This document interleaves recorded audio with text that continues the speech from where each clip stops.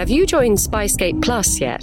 Spyscape Plus membership gives you exclusive access to Q&As with the spies and experts featured on the show, and to supporter-only content such as The Razumov Files, our 6-part drama series which reimagines Joseph Conrad's classic spy thriller Under Western Eyes for the present day. Once you signed up, you can listen to all this and more via Spotify, Apple Podcasts, or whatever your podcast platform of choice is. Go to spyscape.com/Spyscape Plus for details.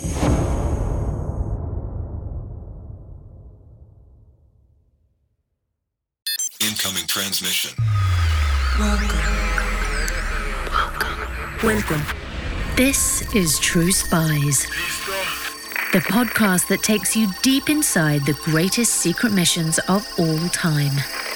Week by week, you'll hear the true stories behind the operations that have shaped the world we live in. True Spies. You'll meet the people who live life undercover. What do they know? What are their skills? And what would you do in their position? This is True Spies. Suddenly we were surrounded by many soldiers, I don't know, maybe 30 or 40, and someone hit me with the rifle on my head. I was a bit fuzzy. My doctor inclines himself towards me and he whispers me in my ear, "Shall we take them on?" I'm Sophia Di Martino, and this is True Spies from Spyscape Studios. Exodus, Part 3. Adventure à la carte.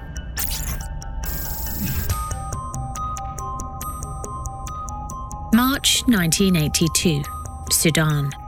Mossad officer Danny Lemore and his team are evacuating scores of Ethiopian Jews from the coast.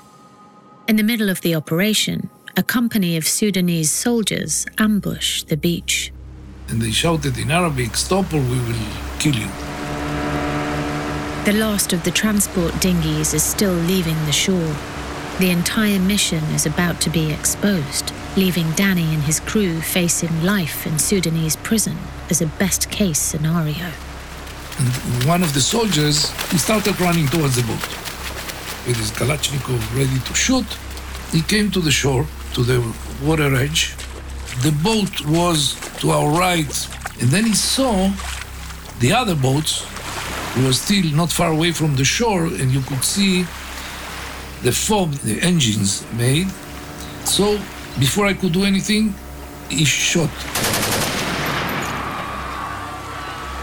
In this, the final part of True Spies' in-depth look at Operation Brothers, we'll hear how the Mossad conducted a mission unparalleled in the agency's history.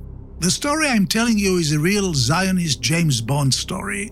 It's unique in the history of the intelligence world because it's the first time, I believe, in the history of Africa that Europeans took out Africans out of Africa not to enslave them, but to free them.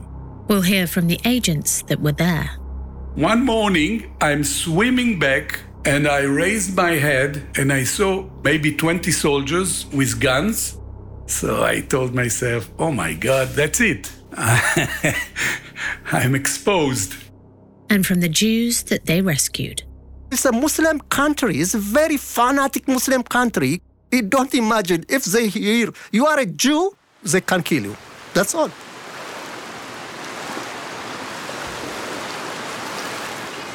Neviot Resort, the Sinai Peninsula, 1981. Propping up the bar is the retreat's diving instructor, Ruby Vitero. Nicknamed Beckenbauer after one of the world's best-paid soccer players, Ruby carved out a reputation as one of the region's most successful divers. Overlooking the Gulf of Aqaba, though, the money and the dream is coming to an end. Israeli Prime Minister Menachem Begin has agreed to hand the Sinai Peninsula back to Egypt. Ruby and his colleagues are out. We already had the date of evacuation the Sinai. April 82 was the last day that we had to leave. Unknown to him, however, one of Begin's other highly classified projects is about to come knocking.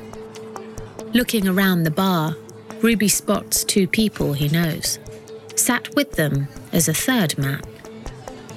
The two men motion Ruby over to their table and introduce the third. And he spoke to me in Italian because I'm Italian in origin. The man says he's from the Jewish agency. And told me that they want to smuggle some Jews from Africa. I didn't say when and where. And they will need my expertise for 2 weeks. I'm a diving instructor, and this is involved with transferring some brothers from the beach to a boat by dinghies. So he asked me if I agree. Sure, Ruby responds. I'll do it. The man then introduces himself. I'm Danny Lamore, he says. When he mentioned Jews from Africa, immediately I connected. A friend of mine wrote a book, Black Brothers. So I brought the book and I said, Danny, you mean this? Examining the book, Danny laughs. Operation Brothers. That's what we'll call the mission, he says, before telling Ruby someone will be in touch. Nobody talked about Mossad or anything. But I knew. Ruby wasn't just another diving instructor. He was an ex-commando in the Shayetet 13, Israel's elite Navy unit. That's how he recognized the two men in the bar. They too were ex-Shayetet 13. Danny knew these were the caliber of people he needed.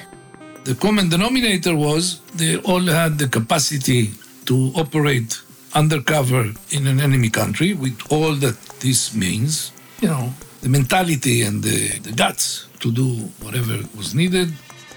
Shortly after, Ruby and two other instructors he recommended are in Tel Aviv to be briefed. And they asked us to write in English a short curriculum vitae, CV. So I wrote, I was born and raised in KGB. Minutes after handing the form in, an official rushed over to Ruby. What is this, KGB? He shouts. It's Kibbutz Givat Brenner, Ruby replies, the name of his local kibbutz, a kind of collective community unique to Israel. I said, this is the last time you make jokes with us. Ruby and the others are then put through a series of examinations, psychoanalysis, aptitude tests, exercise simulations. Looking at their results, the examiner tells Danny none of them are right for the job. They're too unpredictable, individualistic, strong-minded. That's exactly what I want, Danny replies. So I was accepted. Danny gave us a small briefing. He said there is abandoned Italian holiday village, and this will be our base for the next 2 weeks. Ruby and the other diving instructors are given basic cover stories and aliases. A Mossad agent checks their belongings for anything with Hebrew markings. The agent then tells them, you are not Israelis anymore. Armed with fake passports, the team heads to Sudan, as does their boss, Ephraim Halevi, one of the most senior officials in the Mossad. Almost ran over a camel. Danny, meanwhile, remained field commander while also becoming a Mossad department head, a dual role unprecedented in the history of the agency. Certain pockets of HQ were against running a diving resort as a cover story, however. Sending a team into an enemy country was one thing, they argued. Having them interact with large numbers of unknown, unvetted people as holiday resort personnel was quite another. They would likely not return, unless in a body bag. But Danny stood up to his superiors. When someone wants to find a reason not to do, you always find. Always. In this profession especially. The Jews needed urgent help, he said. The camps were rife with disease. Hundreds had already died. while rumours were spreading to the Sudanese police that many were disappearing in the middle of the night. The clock was ticking.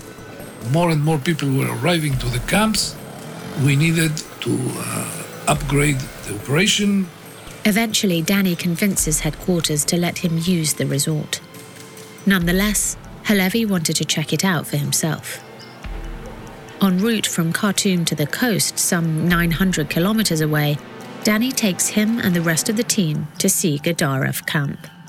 And we saw the condition that they are living, the refugees, terrible condition. So this was to get us some ambition, to do the job. Eventually, the crew reached the coast and set eyes on the resort. It was 5 o'clock in the morning, just sunrise, And we went up the hill and I saw this village and 2 lagoons, beautiful. The moment I saw this beautiful, deserted village, I told to myself, I would like to stay here as long as possible. But there's little time to relax. After one night, Ephraim Halevi, the ultimate head of the operation, was satisfied, wished the team luck, and returned to Israel. The first seaborne evacuation was agreed, and it was only 2 weeks away. The team rigged the resort with communications and fitted a new generator, while Ruby charted a route around the reef and out of the nearby cove that would be the evacuation point. We organized ourselves, we get the fuel, the boats, everything was ready. Here was the plan. Danny, Ruby and the rest of the team would drive 900 kilometers from the resort inland to Gedaref camp. There, they would rendezvous with the committee men, hide the Ethiopian Jews in the lorries, and make the return journey. All at night. Kids, old people, pressed like sardines, standing, not sitting. No toilet, no drinking, nothing.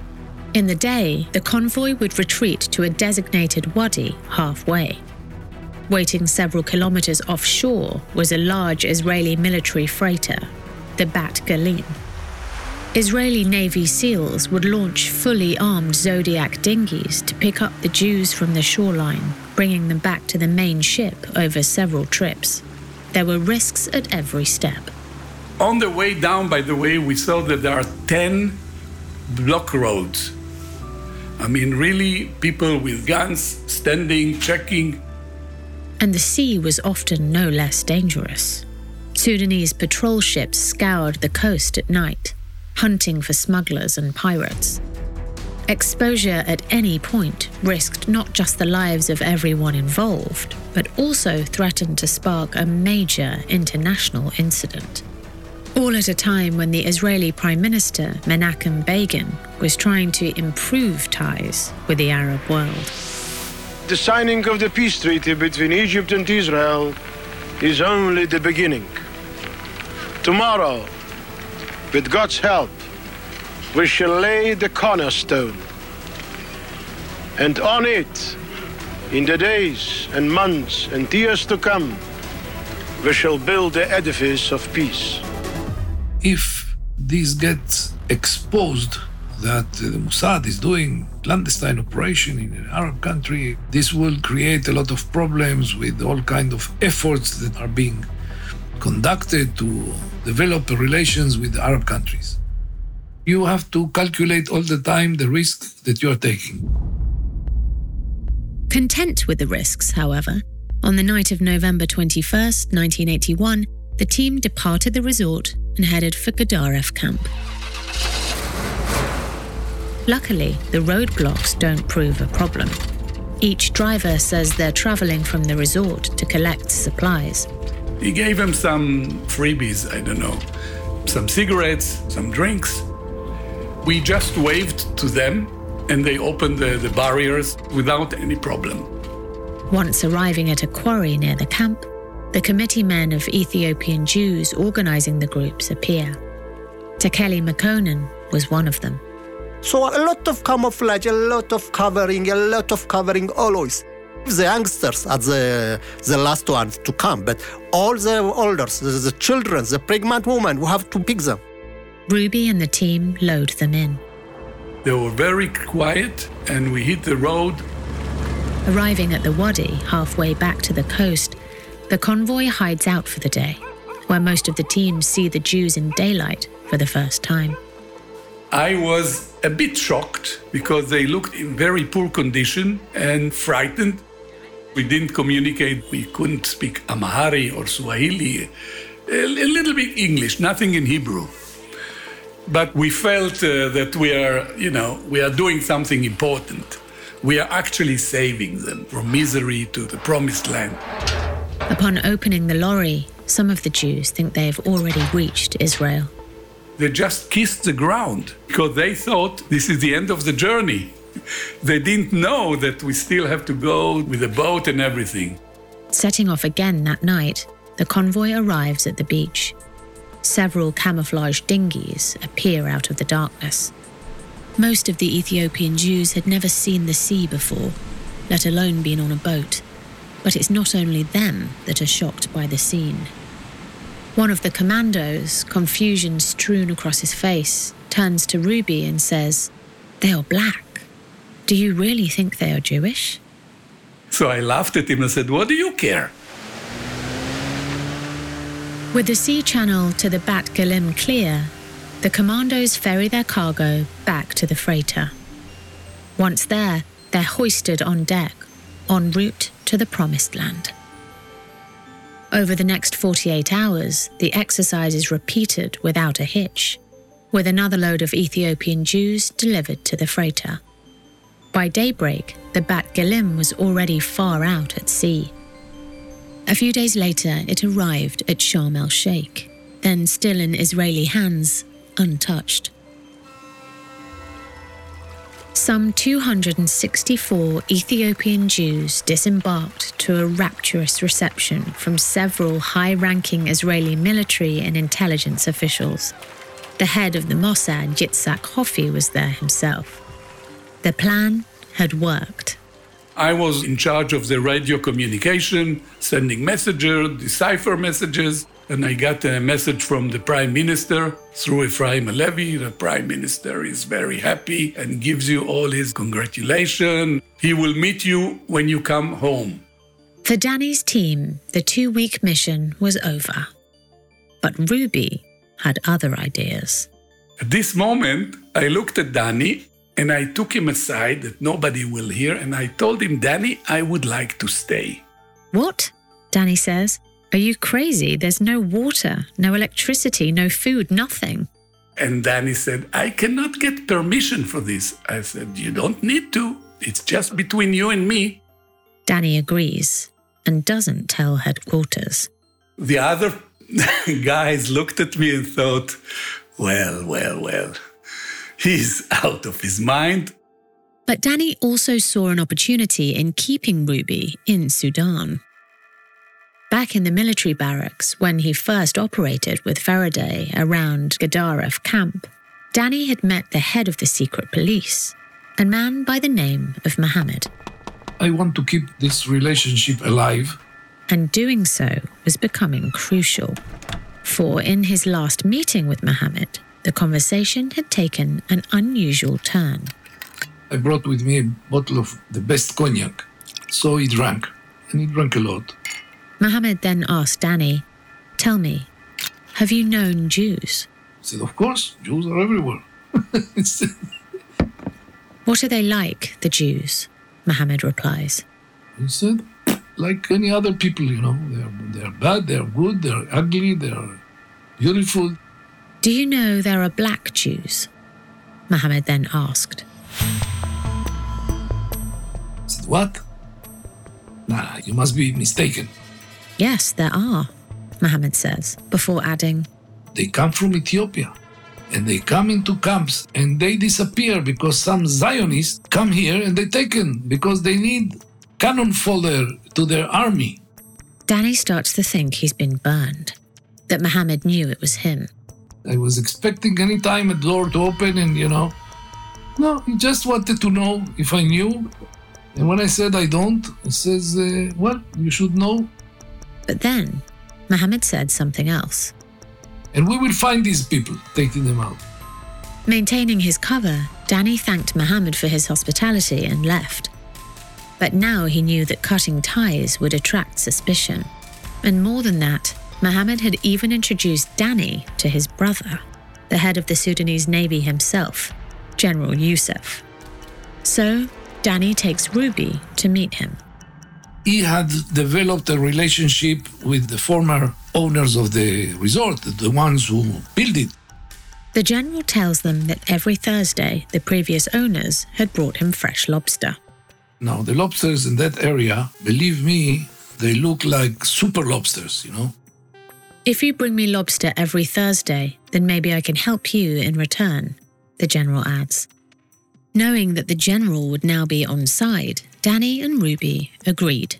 With the relationship maintained, Danny left for Israel to update HQ and plan another evacuation.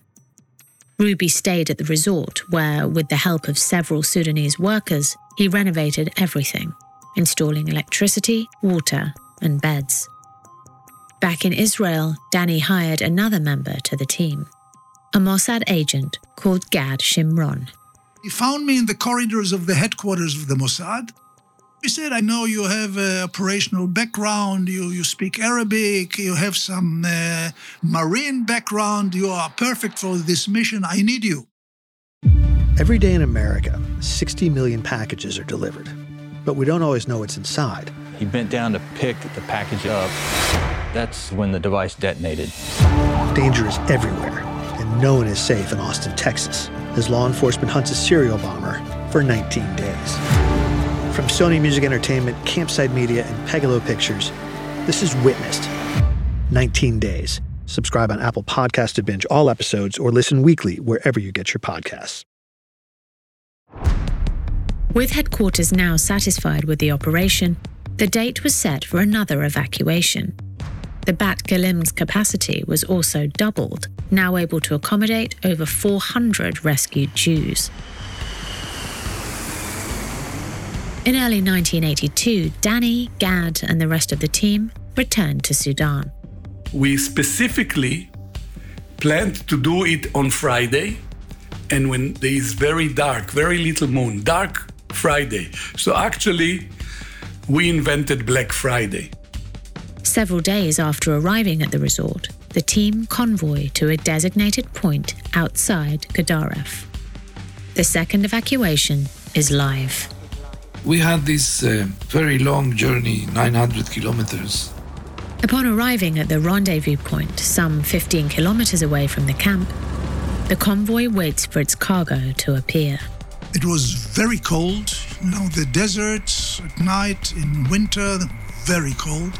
And then we heard a whistle, and all of a sudden, 250 people from darkness, came toward us. Young people, old people, mothers, babies, whatever you want. Quiet, unbelievable quiet. The team load the Jews into the convoy and set off. After 24 hours, they arrive at the beach and transfer the refugees onto the Zodiac dinghies. Then they did the whole exercise again, another 1,800 kilometers. After the second trip, the team was exhausted. We didn't really rest. But over the radio, the commander of the Bat Galim offshore sent Danny a message. We still have a lot of space on this boat. Go again. Danny put it to a vote. Could they do another 1,800-kilometer round trip? All but one of the team voted to go again. One of the crew, a doctor by trade, dispensed Benzedrine to keep each driver awake. Then, for the third time, the convoy started up again. Arriving at Gedaref camp, another load of Jews are hauled into the lorries. But on the return leg, even the Benzedrine can't keep everyone going. I felt I was falling asleep, so I called one guy and I told him, look, come drive. I will sit near you. I will sleep 15 minutes or something.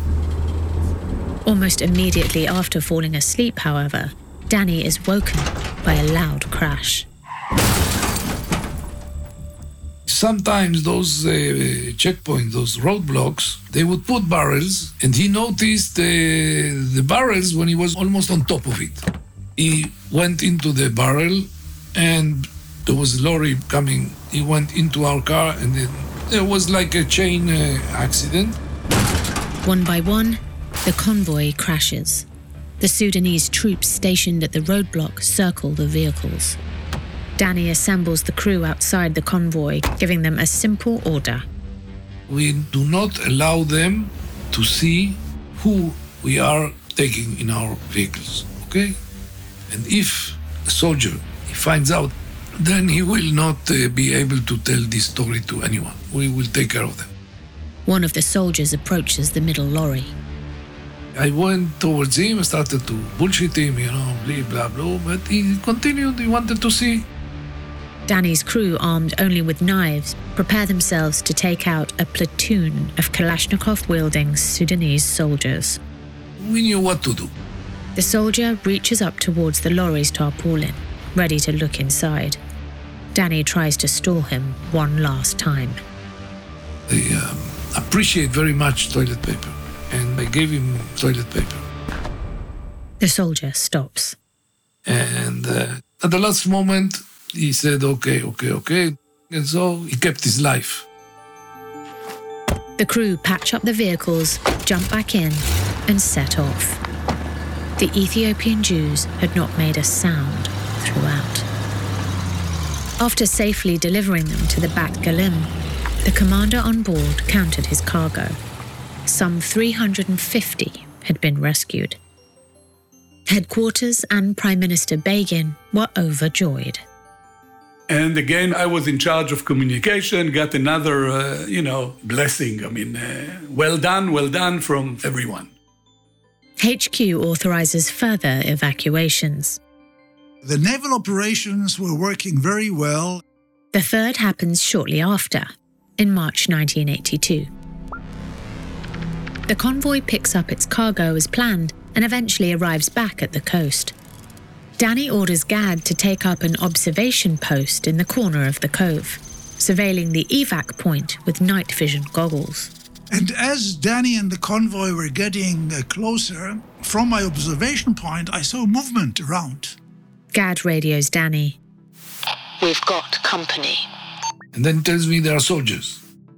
Danny orders one of his men to stall the troops. So he went. And he gave them cigarettes or whatever. And they turned around and they left. Danny's instincts begin to kick in. I thought it cannot be. Two soldiers walking in the middle of the night. They cannot be alone. Must be others. He asks the Navy SEALs commander to bring all available Zodiacs onto the beach immediately. The Jews are loaded in without life jackets or safety belts. Things started moving very quickly. Gad radios Danny again. Danny, I don't like it. There's a movement around us like as if we are in Trafalgar Square on New Year's Eve. And then he says, and they are with their weapons in shooting position. Danny orders Gad back from the observation point. The rest of the team were to finish moving the final boats off the beach, he adds, while he and one other agent would confront the advancing soldiers. I must say it was cool. It was keeping his senses. All of the Zodiacs have left the beach, except one. 16 boats, minus one. The last boat was stuck. Ruby is leading the Zodiacs out of the cove. The radio sparks into life again. Oh my God, it's going to be a massacre now. Along the beach, Gad is still trying to move the last boat off the sand. I looked back on the beach. It was like a scene from a World War II movie where the Gestapo is rounding up French resistance fighters, And Danny and I think it was 5 more of our people standing with their hands up. Gad radios Ruby. Where is your weapon? I said, I don't have a weapon. Before approaching the soldiers, Danny radios the Navy SEALs commander. I'm going to stall them. If something happens, don't shoot unless I'm dead or I give you permission to shoot. And I trusted him totally, and he trusted me. Danny approaches the soldiers. And they shouted in Arabic, "Stop or we will kill you, shoot you." Even at this point, Danny somehow manages to keep his sense of humor. My doctor inclines himself towards me and he whispers in my ear, "Shall we take them on?" We are 3 and they are 40. And I said, "No, not yet." But it was funny, you know. Behind him, Danny sees that the last boat is still stuck on the beach, and so does one of the soldiers. He started running towards the boat with his gun, with his Kalashnikov ready to shoot. Immediately, Danny runs with him. He came to the shore, to the water edge. The boat was to our right, I don't know, maybe 25, 30, 40 meters, something like that. And then he saw the other boats, and you could see the fog the engines made. So before I could do anything, he shot a full burst from his hip. Ruby, meanwhile, is watching everything offshore with the Navy SEAL commander, who leans into him and says, "Oh, the smell of gunfire. I'm fired up. I'm ready for action." Somehow, the soldier hit no one. They missed. The last boat, when they heard the gunfire, suddenly were up in the air like a flying saucer and boom to the sea. Danny jumps on the soldier, wrestling him to the ground. Someone hit me with the back of the rifle on my head. I was a bit fuzzy, but still conscious. Getting up, Danny realizes the soldiers still don't know what they've stumbled on. They saw a lot of people on the beach, but in a moonless night, you see people. You cannot really say what is the color of their skin. On a moonless night, of course not. Everyone is dark, right? Danny shouts at the officer. "What are you doing? We are from the resort. We are diving here." Then he stops the officer in his tracks. I mentioned the name of the admiral. And then, with a very primitive Arabic, I explained to him that fish, lobsters, we go under the water, it can only be done by night. "We're catching the general's weekly lobster," Danny explains. I said, "Well, you know him?" I said, "Of course I know him. He's a very good friend. Yesterday I was in his office." Immediately, the platoon is at ease. The commander orders them to retreat off the beach. Danny says he's going straight to the general to complain. And I went to Port Sudan looking. I knew where the officers lived. Arriving at the house of the general's deputy in the dead of night, Danny feigns outrage at what has happened. I had a real dry blood on my head. I had prepared in my mind a very aggressive speech. When you are attacked, the best defense is attacking. So I said, "Look, I came here to tell you that I'm packing, taking my team, and I'm leaving this resort. We cannot continue working like this. It's too dangerous, and I cannot put my tourists in danger." Embarrassed, the deputy pleads with Danny not to leave. The next morning, they meet with the general himself, the man they served fresh lobster every week. Apologizing, he says the beach will be off limits to all Sudanese soldiers, asking Danny to reconsider. He even gives them an official permit, stating that they are operating under the general's auspices. Arriving back at the resort, though, even Danny couldn't keep the episode quiet. The Bat Galim had reported back to headquarters. The order came, as I thought, to abandon, and I said, "If we do that, we cannot come back." At first, Danny ignores the order, directly disobeying the head of the Mossad, Yitzhak Hoffi. As a former army officer, though, Danny was happy to live with the consequences. It's not the army, and they don't shoot you because you disobeyed in field conditions. Sensing he needs to get Hoffi back on side, though, Danny soon realizes he must follow the order.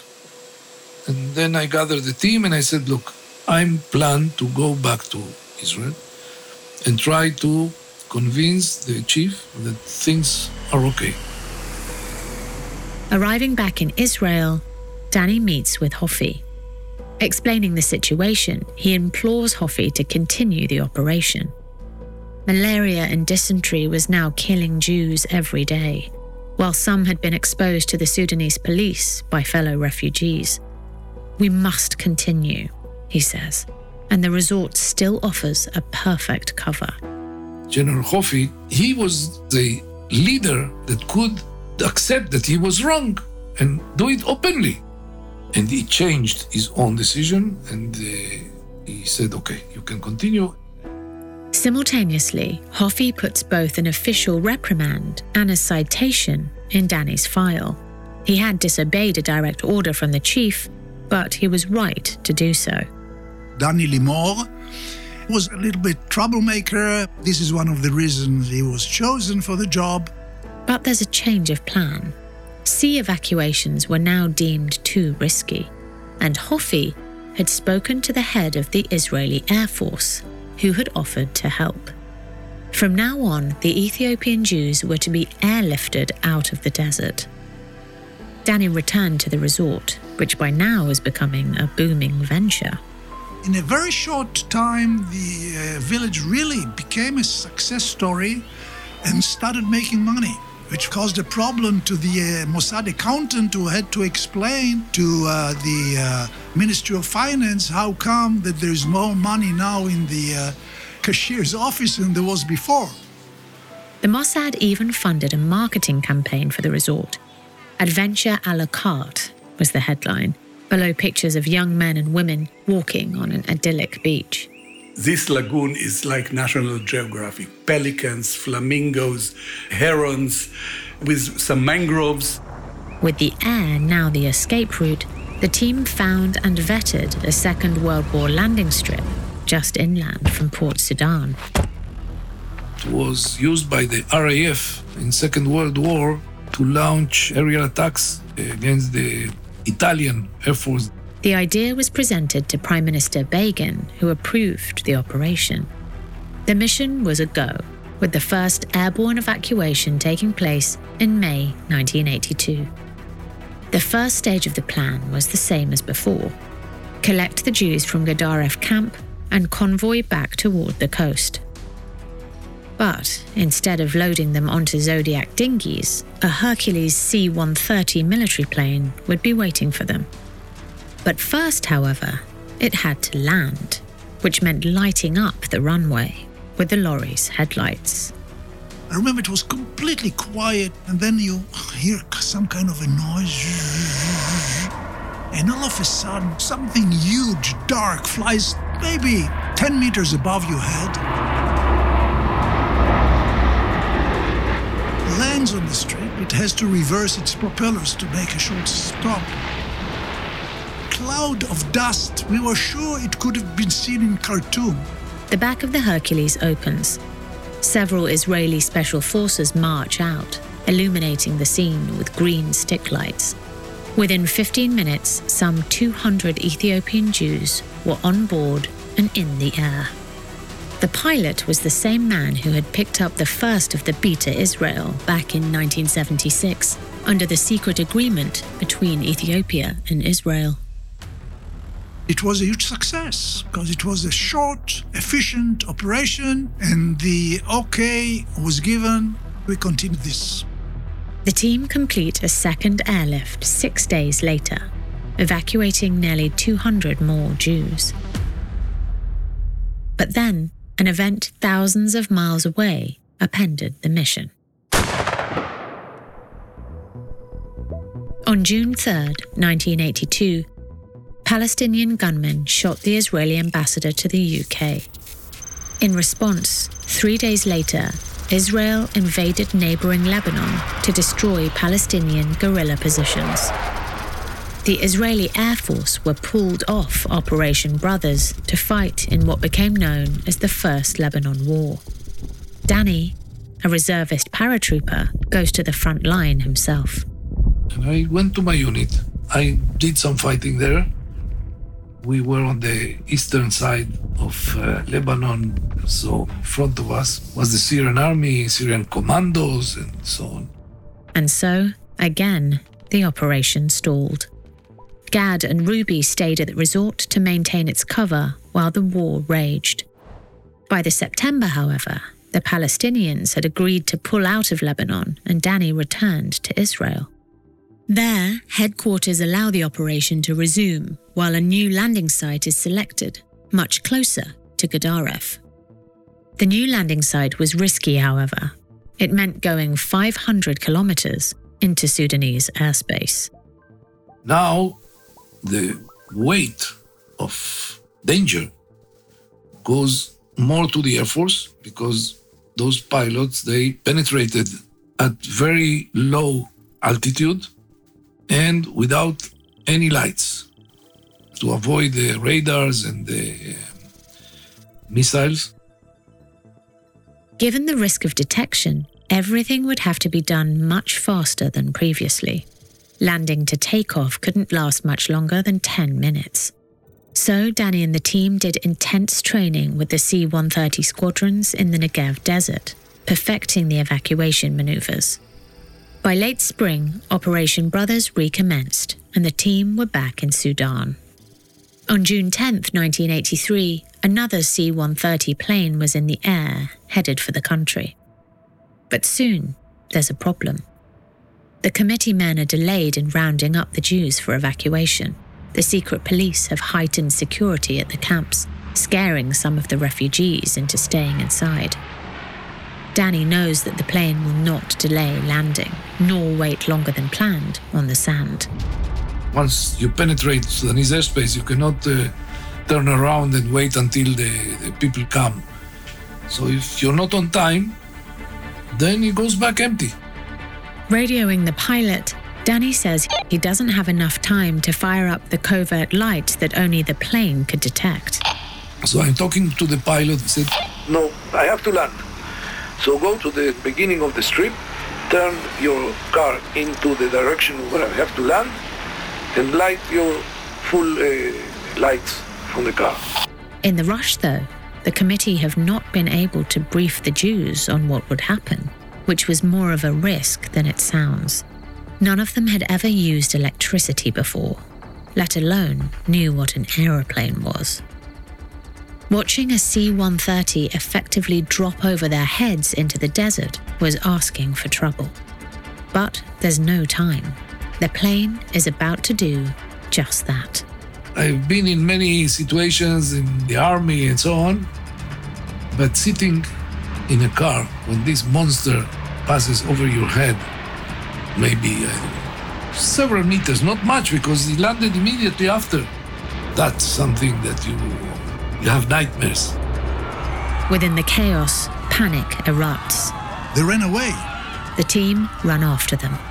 Everyone was looking for Jews behind the rocks, and even the pilot and all the airplane crew and the commando soldiers and us, all of us looking for Jews and bringing them inside the plane. With every minute that passes, the risk of exposure grows.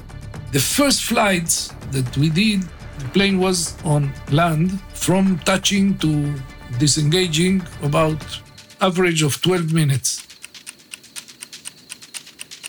But that night, the plane was there for maybe 45 minutes. Eventually, each of the Jews are swept up and hauled into the plane. So I gave the pilot a sign that he could take off, and he took off. At that moment, another of the Jews approaches Danny out of the darkness. Pointing to the sky and saying, "The big bird took her son." And so we were stuck with an old lady. Throughout 1980 to 1984, Danny and Faraday's original escape route of flying Jews out on refugee visas was still operational. The next morning, Danny arranged a passport for the women, who landed in Israel several days later. Happy with the result of the airlift, the Air Force upped the ante. They thought if one plane could make the trip, why not another? The plan was agreed, and in the October, 2 C-130s landed in the Sudanese desert and collected their cargo. But while it was the start of a new step in the operation, it also marked the end of another. After nearly 5 years running Operation Brothers in the field, Danny Lamore was tired. During his time in Sudan, he had found Faraday Aklum, improvised several separate evacuation routes, been imprisoned, started a professional diving resort, and, all the while, rescued several thousand Ethiopian Jews. He was one of those guys who, if you threw him through the door, he came back from the window. If you threw him from the window, he came back from the chimney. If you threw him from the chimney, he came back from the cellar. And if he had to face a wall, he would knock his head on the wall and the wall would come down. Offered a new mission within the Mossad, Danny accepted and wished his team luck. Thanks to him, Operation Brothers now had an effective system to rescue the Jews. The naval evacuations resumed and airlifts were stepped up. At one point, 3 C-130 Hercules planes made the trip. I think there was one night that we were the busiest airport in Sudan. But by late 1984, the Mossad terminated Operation Brothers after another near miss during an airlift. They didn't leave the rest of the Jews to their fate, however.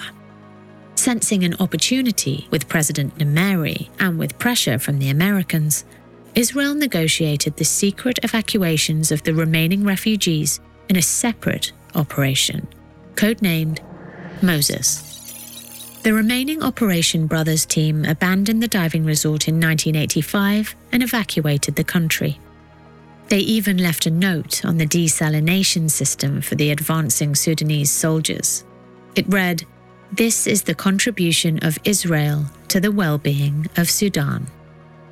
In all, over 7,000 Ethiopian Jews were rescued through Operation Brothers. Another 4,000 died either trying to reach the camps or in them. For Rafi Berg, the Middle East editor at the BBC, Danny Lamore is the main reason so many Beta Israel did reach the Promised Land. If it wasn't for Danny's own extraordinary judgment, his decision-making and his chutzpah, this operation would never have been accomplished in the way that it was. Throughout the operation, Danny was guided by one simple question. What is the purpose of our existence under the sun? He remained in the Mossad for many more years, taking on missions all over the world. But for him, rescuing the Beta Israel was always more than just a mission. In Israel, you have people coming from, maybe 100 countries.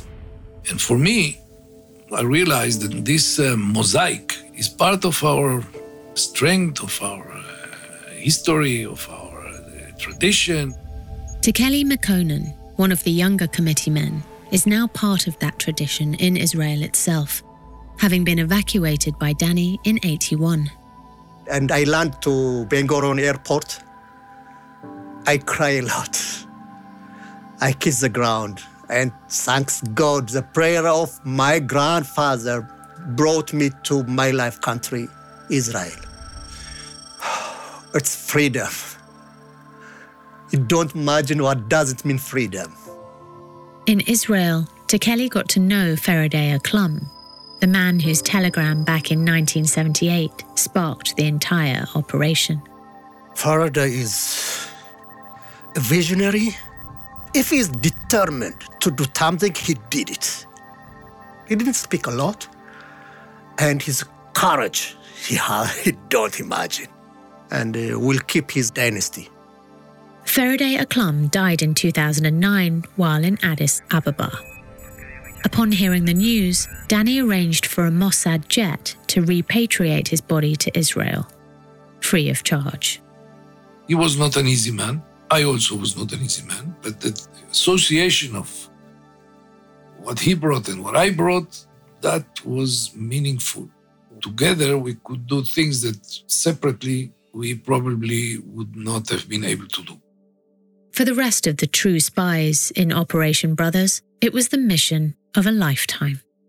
This operation was run like a Wild West story, and it was done so purposely. This was one of the highlights of the operation being run by Danny. there was not one single paragraph in the book of how to run a clandestine operation which was not broken by purpose, because it was the only way. This is Sudan, it's different, we'll risk it, we'll do it. My personal experience will remain with me till the day I die. In the 1970s, there were only a handful of Ethiopian Jews living in Israel. Today, there are over 140,000. I'm so lucky it's happened in my generation. The praying of 2,700 years. I accomplished that dream. I'm Sophia Di Martino. If you'd like to learn more about Operation Brothers, you're in luck. Over on Spicegate Plus, our subscriber-only channel, you'll find 2 bonus episodes on the Beta Israel and the Red Sea Diving Resort, full of fascinating detail that we weren't able to pack into these episodes. Spicegate Plus is available via Apple Podcasts and spicegate.com/podcasts. Join us in our next episode for some old-time glamour as we uncover a secret history of spies in showbiz. We're heading back to the dangerous days of the Vietnam War with unofficial MI6 agent and world-renowned author Graham Greene. Only on True Spies. Disclaimer. The views expressed in this podcast are those of the subject. These stories are told from their perspective, and their authenticity should be assessed on a case-by-case basis.